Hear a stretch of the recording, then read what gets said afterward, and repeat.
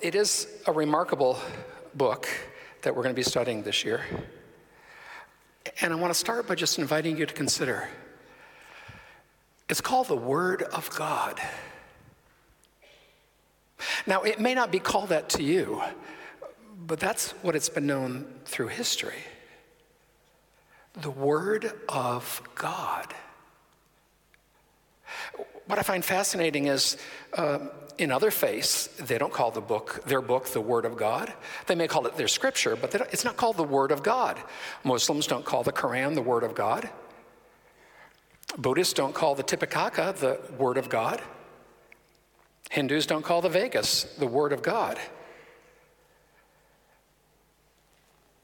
But this has been known by believers and often by non-believers as that book, actually 66 books, is referred to around the planet as the Word of God. Kind of amazing. Now, if someone comes along to you, or you may have had this thought yourself, as I did when I was young, it's just an old book on history. Well, yeah, we could say that's true. It's a book on history. You can read about Persians and Romans and Egyptians and all sorts of cultures. Sure. But it's far more than a history book, isn't it? And others have certainly called it a book of science, or that science has disproven everything in the Bible. That is utter nonsense. And the only one who could suggest that is one who's never read it. And speaking as one who was trained as a scientist and engineer, there's science throughout this. But that whole absurdity in our culture of science versus religion or science versus the Bible, that's nonsense. It isn't just a science book. It's so much more. We could say it's a book for education. You can learn a lot about right and wrong, about how to treat other people, how to see yourself. It's been used for education a lot. Let me read to you something that was put in writing a long time ago here in the States, before we even became a nation. The year was 1636. The first university on our land, Harvard University. Founded in 1636 with the intention of establishing a school to train Christian ministers. In accordance with that vision, they established a formal rule and precepts in the year 1646. These were their two principles. Let every student be plainly instructed and earnestly pressed to consider well the main end of his life and studies is to know God and Jesus Christ, which is eternal life, John 17:3. And therefore to lay Christ in the bottom as the only foundation of all sound knowledge and learning. And seeing the Lord only giveth wisdom, let everyone seriously set himself by prayer in secret to seek it of him, Proverbs 2:3. The second principle, everyone shall so exercise himself in reading the scriptures twice a day, that he shall be ready to give such an account of his proficiency therein, both in theoretical observations of language and logic, and in practical and spiritual truths, as his tutor shall require, according to his ability, seeing the entrance of the word giveth light. It giveth understanding to the simple. Psalm 119, verse 130. Now, I'm not here to debate what's happened politically in this nation or how the culture has changed, but it is fascinating if you look at historical accounts of the great schools and universities across our land. They have a basis in the Christian faith. They have the basis in the Word of God. We can certainly celebrate the start of Sunday school as a phenomena that has been birthed by people who believed children needed to learn this. But the first movement to plant tax-funded school for all children was started as a movement to teach children the Word of God. Isn't that interesting? Yes, a book for education, but it's far more than that. We could say, well, yeah, it's a book of rules, of laws. And in fact, yes, The very foundation of Western Christendom is based on the Ten Commandments and the rules and laws that are contained here. It absolutely is. In fact, up until 1840, if you were in a courtroom, a prosecutor would use this to defend what you did wrong. And your defense attorney would use this to defend you, because this was the only document that was quoted up until the 1840s, when our culture decided to embrace a theory called Darwinism. This was the book for law. After that, what was decided, they would quote our previous decisions in courts. Interesting. But it's not written just to be a law book. Some might say it's really just to help governments to be formed. Yes, there's a lot of governments. There's a lot of leadership training in here. There's a lot of ways that human systems get to be governed because of what's contained in this book. I don't know if you've ever been taught in school. I was not taught in school until I got serious about this book and learned in my training that, the forefathers gathered to try to figure out how to form a government that doesn't have a king. And they found their answer in the prophet Isaiah. Anybody know that? Yeah, our nation was founded and formed as a result of what was contained here. Let me read you one verse. For the Lord is our judge, our lawgiver, and our king. He will care for us and save us. For the Lord is our judge. And our forefathers said, we need a judicial branch.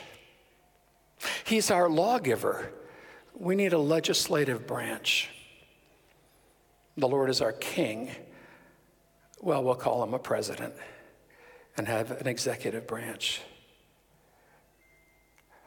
For then he will care for us and he will save us. Great help to our forefathers. The foundation of how our government works today. But this is far more than a book about government, isn't it? We could say it's a book about worship. Absolutely. Many of the songs we sing are quoted right from Scripture, from the Psalms, which was the songbook for the temple, but many other truths that we sang even today, quotes from the Scripture.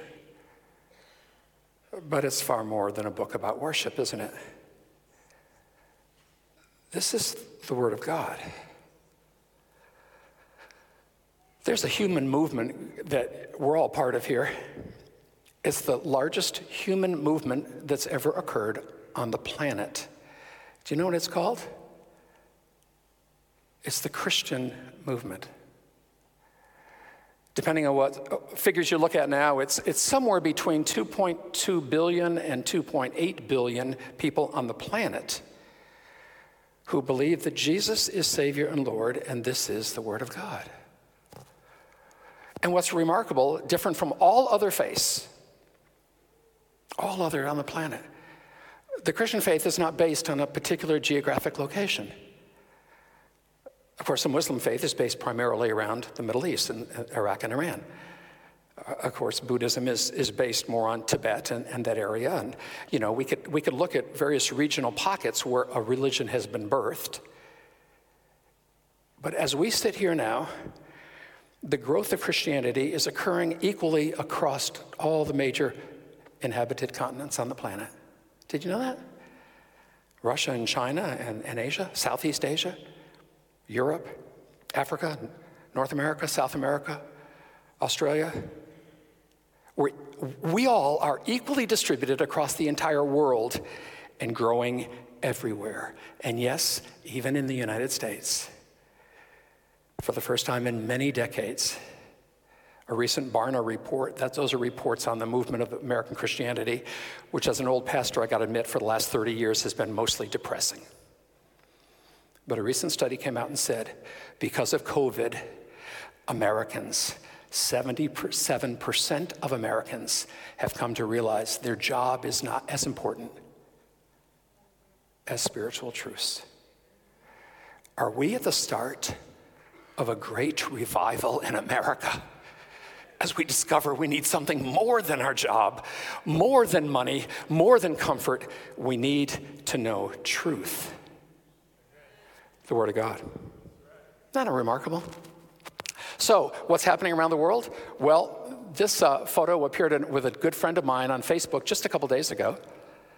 It's a woman in Turkana, that's the desert region in Kenya. And look what she's holding.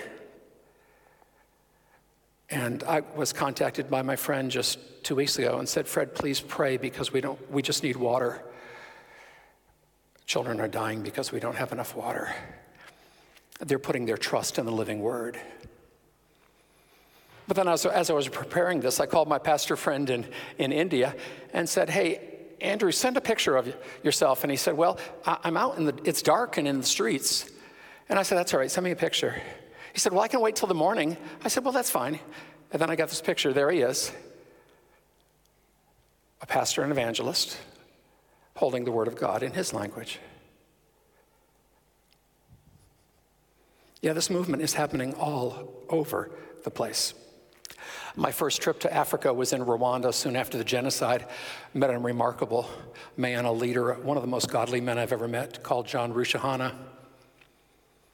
When I asked him his story, he said he first got a job as a young teenager, and he saved and he saved and he saved until he had enough. He bought his first Bible because he knew this would be his most important possession in his life. Isn't that interesting? I was on a mission trip in Haiti, and I was driven to an area that it was horrible. It was just a huge hill of rock where people who didn't have family to take them in after a disastrous flood were taken by the government to resettle. So they're in these little shanty houses, thousands of people.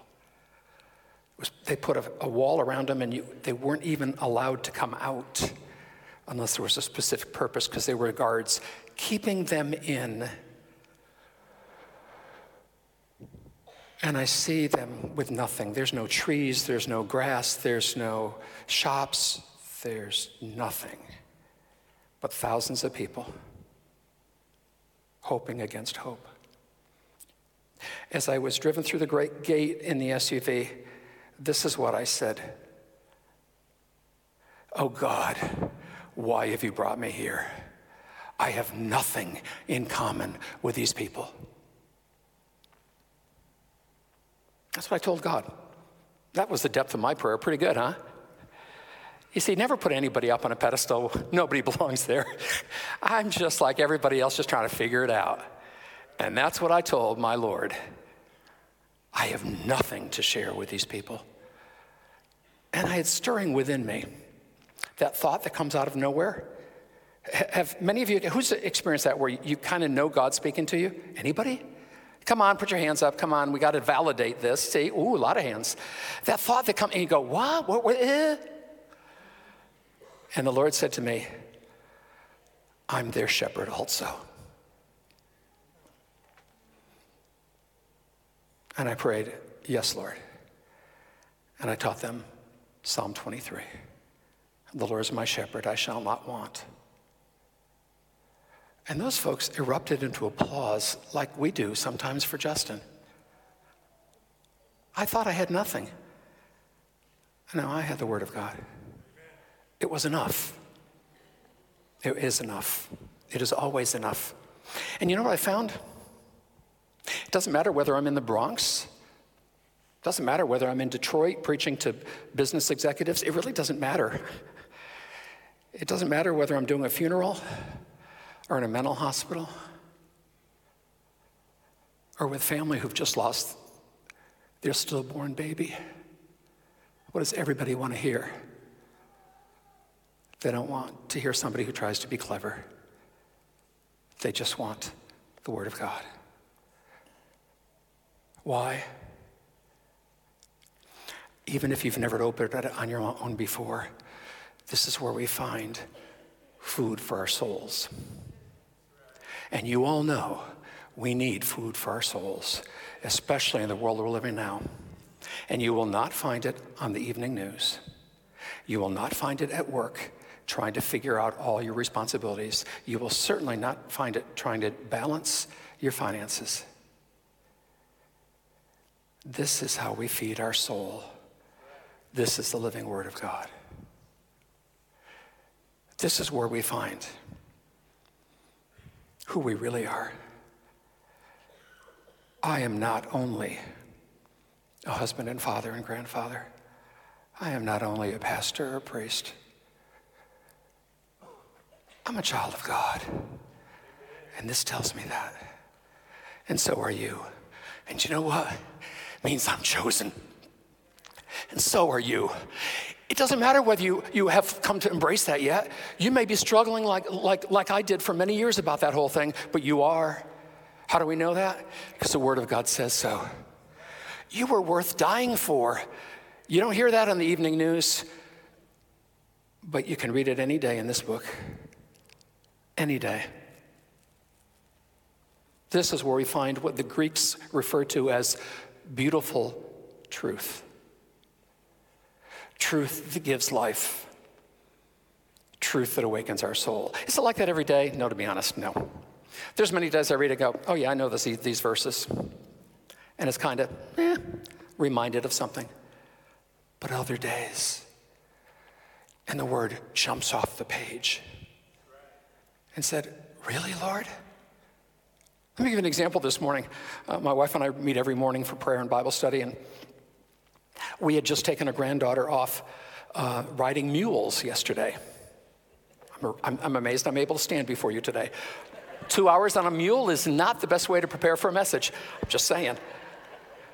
We're reading, whatever it was, Psalm 18, Psalm 32, one of the Psalms, and it says, Lord, let me not be like a mule that needs to be bridled to know the path. And we went, how does he do that? God knows what you're in the midst of. He does. And he knows how to encourage you. The Word of God. And it will change the way we look at life. Because life is far more than status or power or bills or the opinion of someone in our home or someone we work for. And this is far more important than our burdens. We need to understand that, don't we? That the challenges of life help us to mature and grow on the inside. That's why they're allowed. Sometimes they're from God. Most of the time they're not, but he allows them so that we grow into a deeper place and get more mature so we can help others. Blessed to be a blessing, as the word says. But let me share with you just a little bit about my own testimony, then we're going to go deeper in this. I was raised in a liturgical church. What that means is I heard bits of scripture every single Sunday, and I was the kid who was dragged to church, kicking and screaming sometimes, and hearing a lot of scripture, but it never made sense. So when I was finally off to college, I had a chance, and I read the New Testament all the way through. I just wanted to make sense of it all. And you know what my conclusion was? This must be wrong. Because this talks about people who are filled with joy and hope and life, who are living for others and are excited about Jesus. And I went, I've been in church my whole life. That isn't true. If those folks knew the Bible was the Word of God and that you could have a personal walk with Jesus, it was the best kept secret in the church. And it would be a few years before I'd begin reading again and saying, there's got to be something more. This can't just be another book. Then a few years later, after we were married, some of you heard my deeper testimony, but we had a crisis in the plane. We were flying in the Navy, and I had a chance to open up a Bible, and I read the one place that I remembered. It was Psalm 23. Duh. The Lord is my shepherd, I shall not want. He makes me lie down in green pastures. He leads me beside quiet waters. He restores my soul. And you know what? Some of you heard me say this before. At that moment, I read that, and I knew the next face I probably saw would be Jesus, and I was not ready. I didn't know what that meant, but I knew I wasn't ready to meet Jesus. One of the reasons was I didn't know this very well. Later, when I had given my life to the Lord, I went to the pastor and said, "What do I do now?" And he said, "Well, Fred, you got a Bible, don't you?" And I said, "Yeah." And he said, "Read it." And I said, "Read what? It's a big book." And he said, "Well, start with the gospel. Start with Luke. Because the more you know about Jesus, the more you'll understand the word." Okay. So I found in Psalm 23 that it went on to say the verse that I hadn't noticed before: "He will lead us on paths of righteousness for his name's sake." I went, oh, I thought it was in life for my name's sake. Living for Jesus is to live for him, to live for others. I hadn't been taught that. And I was beginning to be shaped as I began to grow in the Word. And through it, as I'm trying to figure out what does that mean to live for Jesus, I found in Acts 2:42 that these people who had come to Jesus following at the Pentecost, when thousands were added in one day, it says that they devoted themselves to the apostles' teaching. And I went, oh, that's what they did. They devoted themselves to what the apostles were teaching. The Hebrew Scripture, the Old Testament, the life of Jesus, the Gospels, and what they taught and wrote, the epistles. Oh, I need to be devoted to this. Oh, I didn't know that. Nobody ever told me that this was the Word of God. Oh, okay, Lord. But as I told you, I'm by training a scientist and engineer. I had all those doubts. Some of you do. Some of you may have friends who have the big doubts. Yeah, but how do you really know? It's such an old book. How do you know that people haven't changed it over the years? How do you know, clergy and church leaders haven't just changed it to make it sound better or otherwise? How do you know? Well, as a matter of fact, most ancient texts we have that are any good, we have 10 or 12 ancient copies, and when you compare them, they're really close, and we get some sense of, yeah, this must be true. Well, let me ask, for those of you who were like me or are like me, doubters, how many copies of an ancient text would we need to be able to compare before we believed it was really what was written?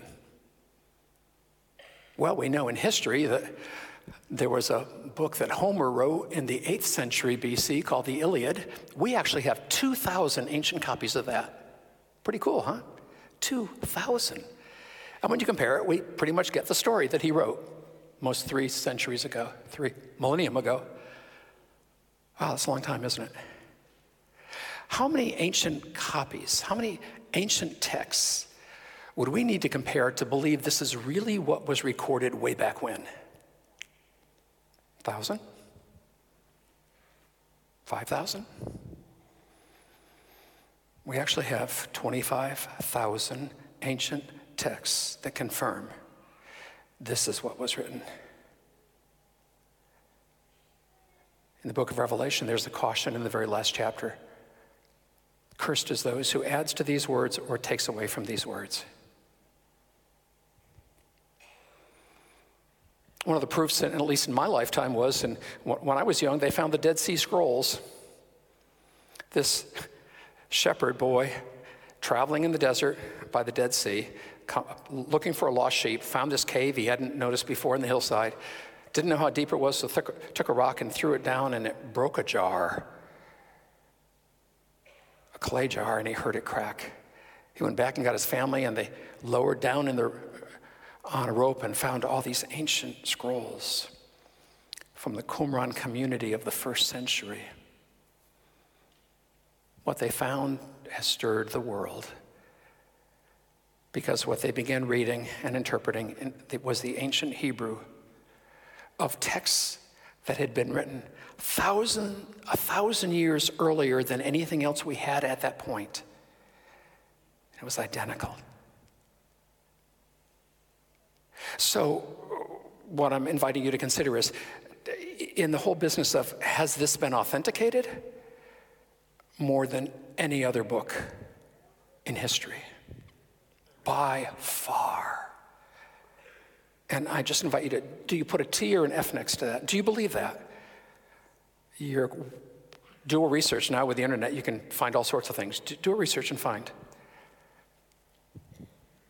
Far more than any other writing in history, the Bible has been authenticated. But we might say, well, yeah, but there's all these translations. How do we trust the translations? They might have missed something. Well, what's remarkable is the Hebrew scripture in the time of Jesus had already been translated into Greek.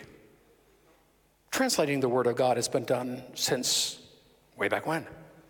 By the end of the first century, the Greek, which is what the New Testament was mostly written in, was already being translated in all the known world, all the languages. As of today, over 3,325 human languages have the Bible in their own language. That's pretty amazing, don't you think? And by the way, let me just raise the stakes a bit. Probably not in my lifetime, but in the lifetime of most of you here, every human person on the planet will be able to read the Bible in their own language. They expect that to happen sometime in the next 7 to 30 years. That includes Braille. Now, because so many in the world now speak English, you know, the English language is a little different if you're an Aussie, isn't it? And certainly the Brits don't think we Americans have spoken English in years. Over 425 versions of the Bible, just in English. Pretty amazing, don't you think? And yes, translating from one language to another is hard because you got to know do you translate the word? Do you translate the phrase? Do you translate the sentence? Do you translate the thought that's included? Because cultures speak differently. And that's one of the reasons we have so many translations, trying to get an essence of it. Today, I'm going to be using the NLT. That's what we often use here at His Hands. When I'm in other teaching settings, I often use the ESV or the RSV or the NIV or, yes, sure. What language allows God to touch your heart? That's the one you ought to study. That's the one you ought to read. We'd also have to admit that it is the most distributed book on the planet. The Gideons, one of the many Bible distribution groups, all a bunch of Christian businessmen who pay a fortune, sacrificing every year to get books in the language of the people that they're trying to distribute all over the planet. That one organization has distributed over 2 billion Bibles. And I'm grateful to say it's more than just hotels. It's in schools, universities, on the streets, all over the planet. And I'm grateful because when I needed to hear the Word of God, that Bible I pulled out had been given me at my graduation by Gideon, and I hadn't read it until I needed it. It is absolutely the most distributed. And oh yes, it's the most popular. 55,000 copies of the Bible are purchased every single day. 55,000. Because it's the Word of God, and people want to hear it. It is our living hope. But would you say, is it worth dying for? That's the last point I thought I'd make before we get into it a little bit. Is it worth dying for? William Tyndale thought so. He was a Brit who, in the early 16th century, became convinced of the Lord that the Bible needed to be put into English. Up until that time, it was only in Hebrew, Greek, and Latin for the most part. And the establishment, including the church in that day, felt that it's too important a book for common people to read. It needs to be taught by the clerics of the day, by the clergy, so people can understand it. William Tyndale said, no, it needs to be put in the hands of everybody in their own language. He had to flee to Germany. He completed the translation, the first translation of the Bible into English in 1525. They smuggled it back to England. The authorities caught up with him. It was, let me just confirm, 11 years later, he was arrested as a heretic. He was strangled to death, then burned at a stake. But what those authorities didn't appreciate at all is the printing press had come into use. And the most important book to copy was the Bible. By the time he was executed, 18,000 English Bibles had been spread around England. We are the recipients of people who felt this is worth dying for. It's not worth putting on a shelf and ignoring. I was just getting my ministry going many years ago, and I had an older cousin. Didn't know him all that well. He lived in another part of the country. He's gone on to be with the Lord now, but we were chatting one day, and he admitted to me that he had been a missionary to the Soviet Union during the Cold War. I said, really? And I said, what was that like? And he said, yeah, it was pretty intense.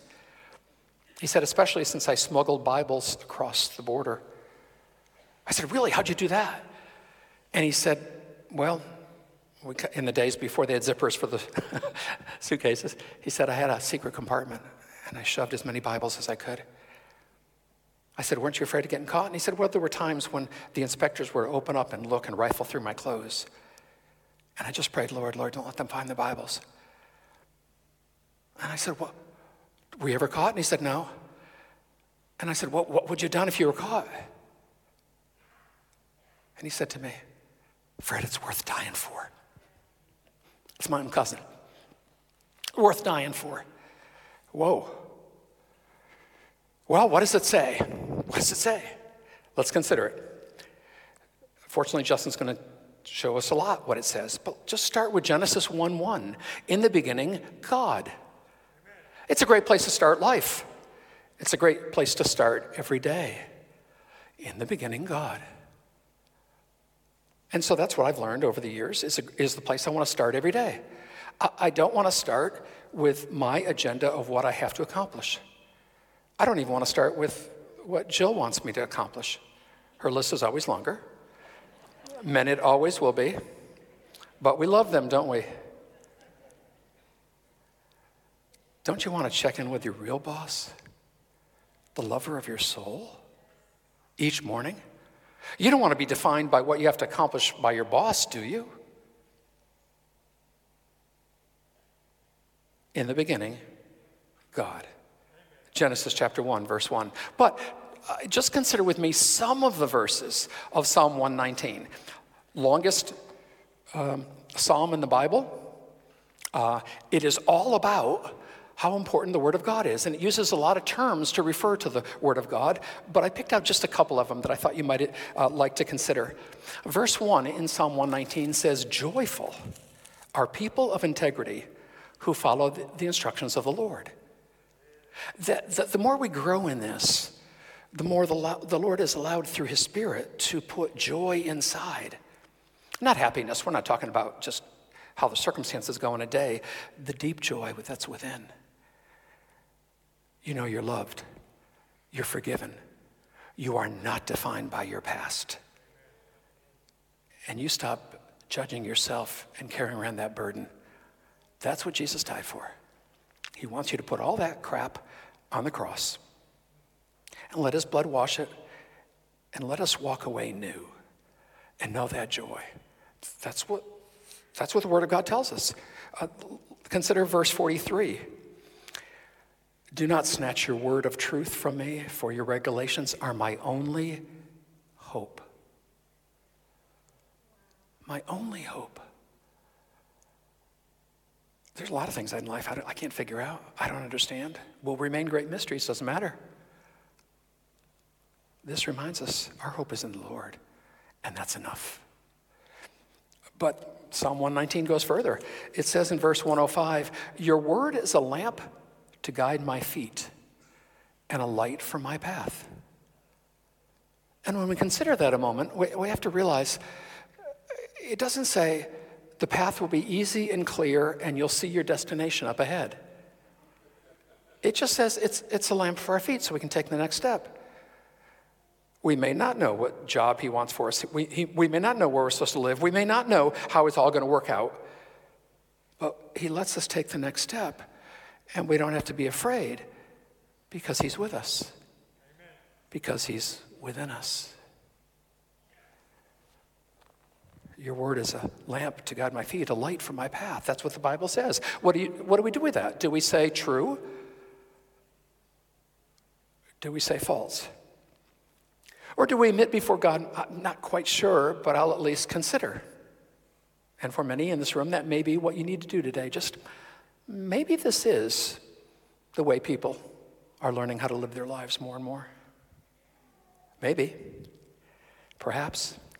Consider another verse, verse 162 of Psalm 119. I rejoice in your word, like one who discovers a great treasure. Jesus even told parables about this. I know folks who give lottery tickets to their family and friends at Christmas in the hopes they find a great treasure. Matter of fact, it worked for one of my daughter-in-laws, but I won't go into detail. But, you want a big treasure. It's great joy. It's rejoicing. Great treasure, great gift. Risk believing it's true.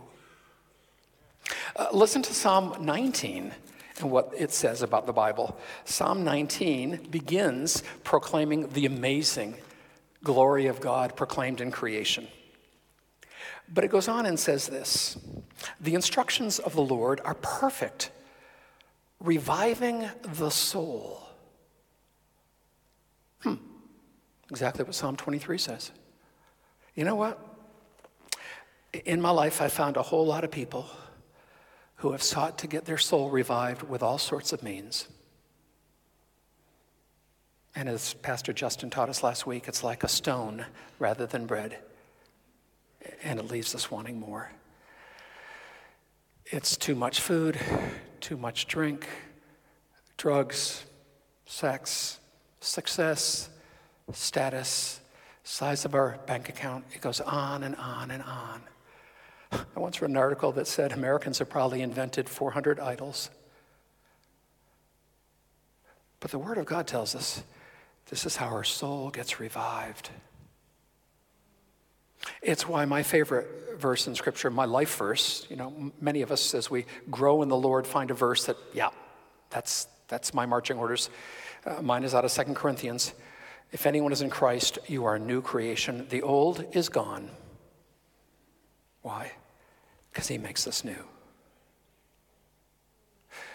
But Psalm 19 goes on and says some other things. The decrees of the Lord are trustworthy, making wise the simple. The commandments of the Lord are right, bringing joy to the heart. There it is again. The commandments of the Lord are clear, giving insight for living. Reverence for the Lord, another term for Scripture, is pure, lasting forever. The laws of the Lord are true. Each one is fair.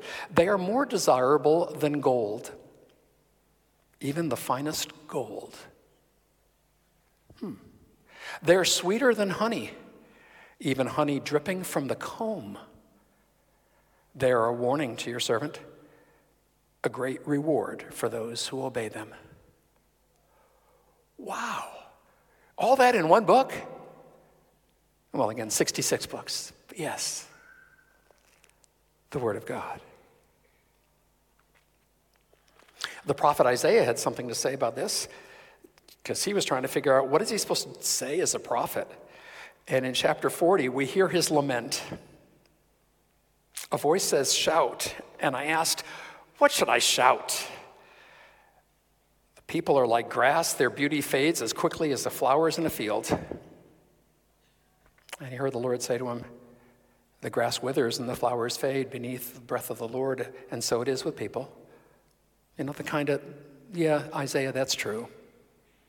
People come and go. It's true. The grass withers and the flower fades. But the word of our God stands forever.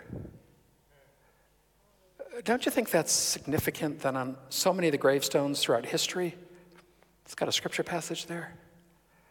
Or a reference to a passage? The word of God stands forever. Wow. True or false? True. Brothers and sisters, it's true. This will long outlast every one of us until the Lord returns. And then it probably isn't going to fade either. In John chapter 1, the gospel writer was trying to figure out, where does he start talking about Jesus? After all, he'd walked with Jesus personally. He'd been walking in the life of the Spirit for decades.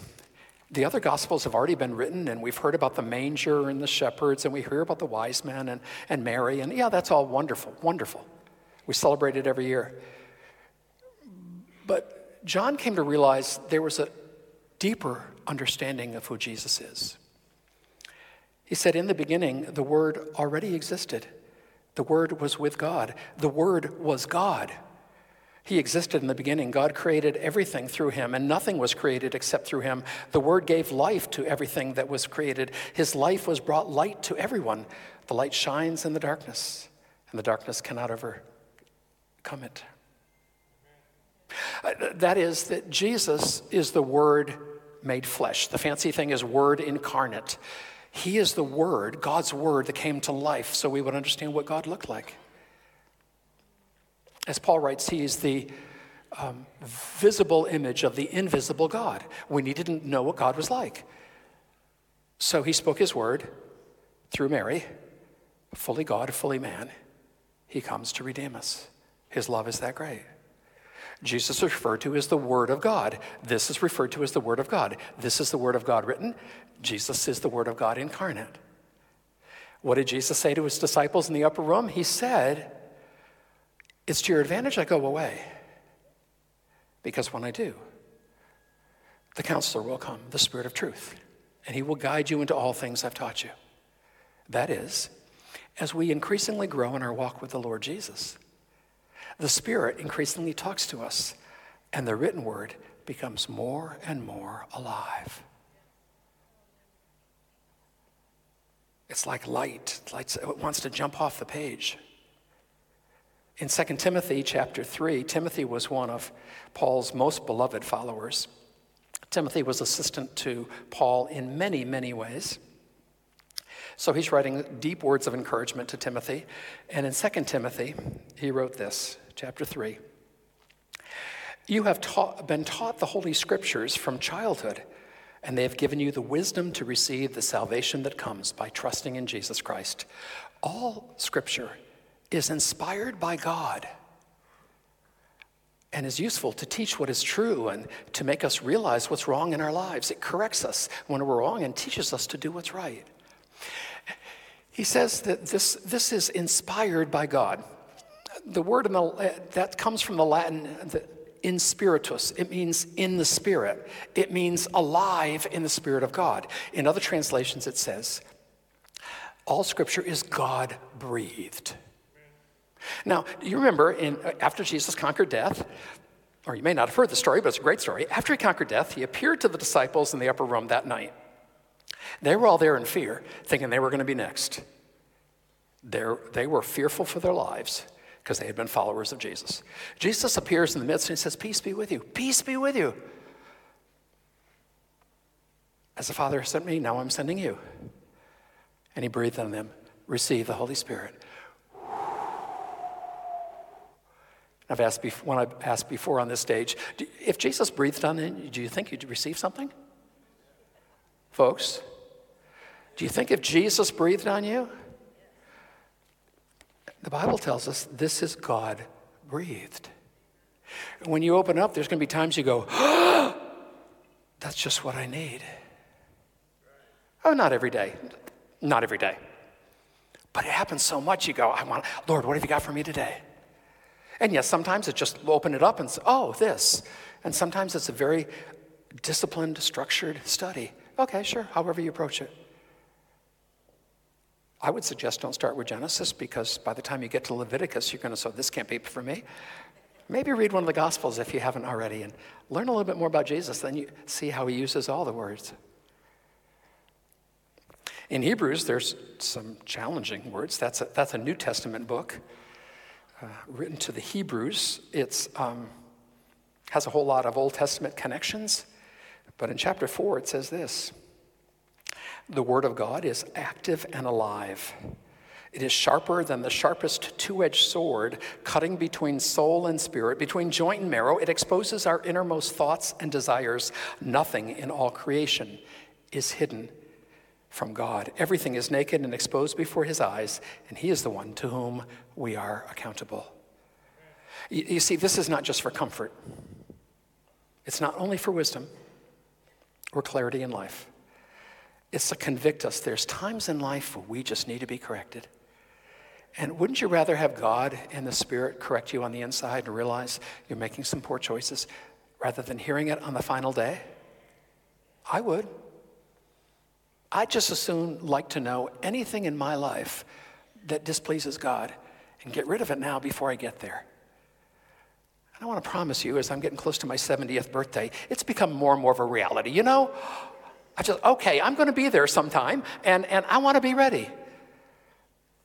And we're told this is one of the ways we get ready, right here. Jesus had something to say about this. Last verse. Matthew 22. Once again, the Sadducees, the religious leaders, came to Jesus to harass him and try to trip him. And this is how he replied: your mistake is that you do not know the scriptures and you don't know the power of God. True or false? Is that true? Because we can't know the power of God if we don't know his word. But the more we grow in understanding the word, the more we see God at work in our lives.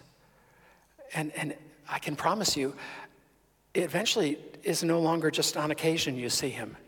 It's just the coincidence. It's not just the coincidence that you can't explain. It's an ever-present reality. The power of God at work in life. Whoa. And parents, don't you want that to raise your kids?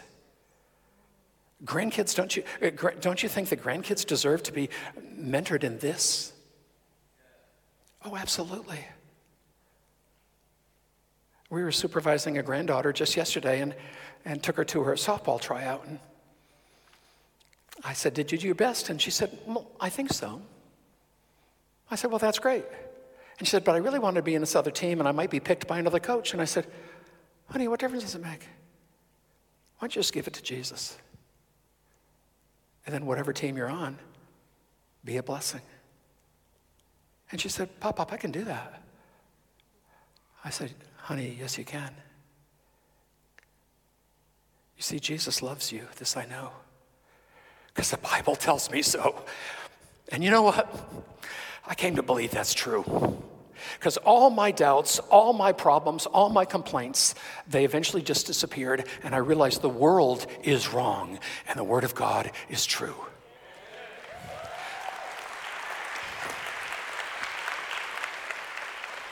If you don't remember anything that's been shared, risk putting a T, next to this. God has more for you in your life than you can possibly ask or imagine. But he wants you to grow in trusting him. You never get to a point where it's all figured out, it's all easy. It does get easier with time. But risk believing that Justin isn't just being clever. He listens to God. And the most important thing he can teach us each Sunday, and I can't wait for it to start, is to teach us the word. And maybe that'll spur each of us to read it a little more, to study it a little more, to get online and figure out what it means, or even to get quiet before God and just be still and know that he is God. Okay? So, but there's one more thing before we go. No, nobody forgot. It was actually another early devotion of the church. They were devoted to the Word of God. They were also devoted to this mystery that somehow we are to remember what Jesus has done for us. So if you don't have one of these, there's still some left back in little baskets back by the doors. Don't hesitate to get them. We're going to start with the bread. If you pull that out and place it in your hand. We call this the body of Christ. It reminds us what his body went through because he loves us. He decided you and I and the world were worth dying for. And this moment, he chose you as his own and paid a price that you could come home to God, that I could come home to God. And this is our reminder. Lord, bless this bread that would truly be for us the body of our Lord. Now let's eat the bread.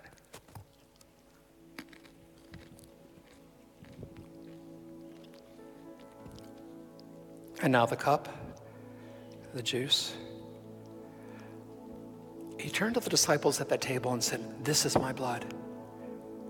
And as we take it, we're to remember the blood shed for us. It's the blood of Passover. It's the blood that forgives and washes and cleans. It is the one sacrifice that's needed to bring us back to the Father. Lord, bless the cup that would be for us, our Lord Jesus, and his love and forgiveness. Drink the cup.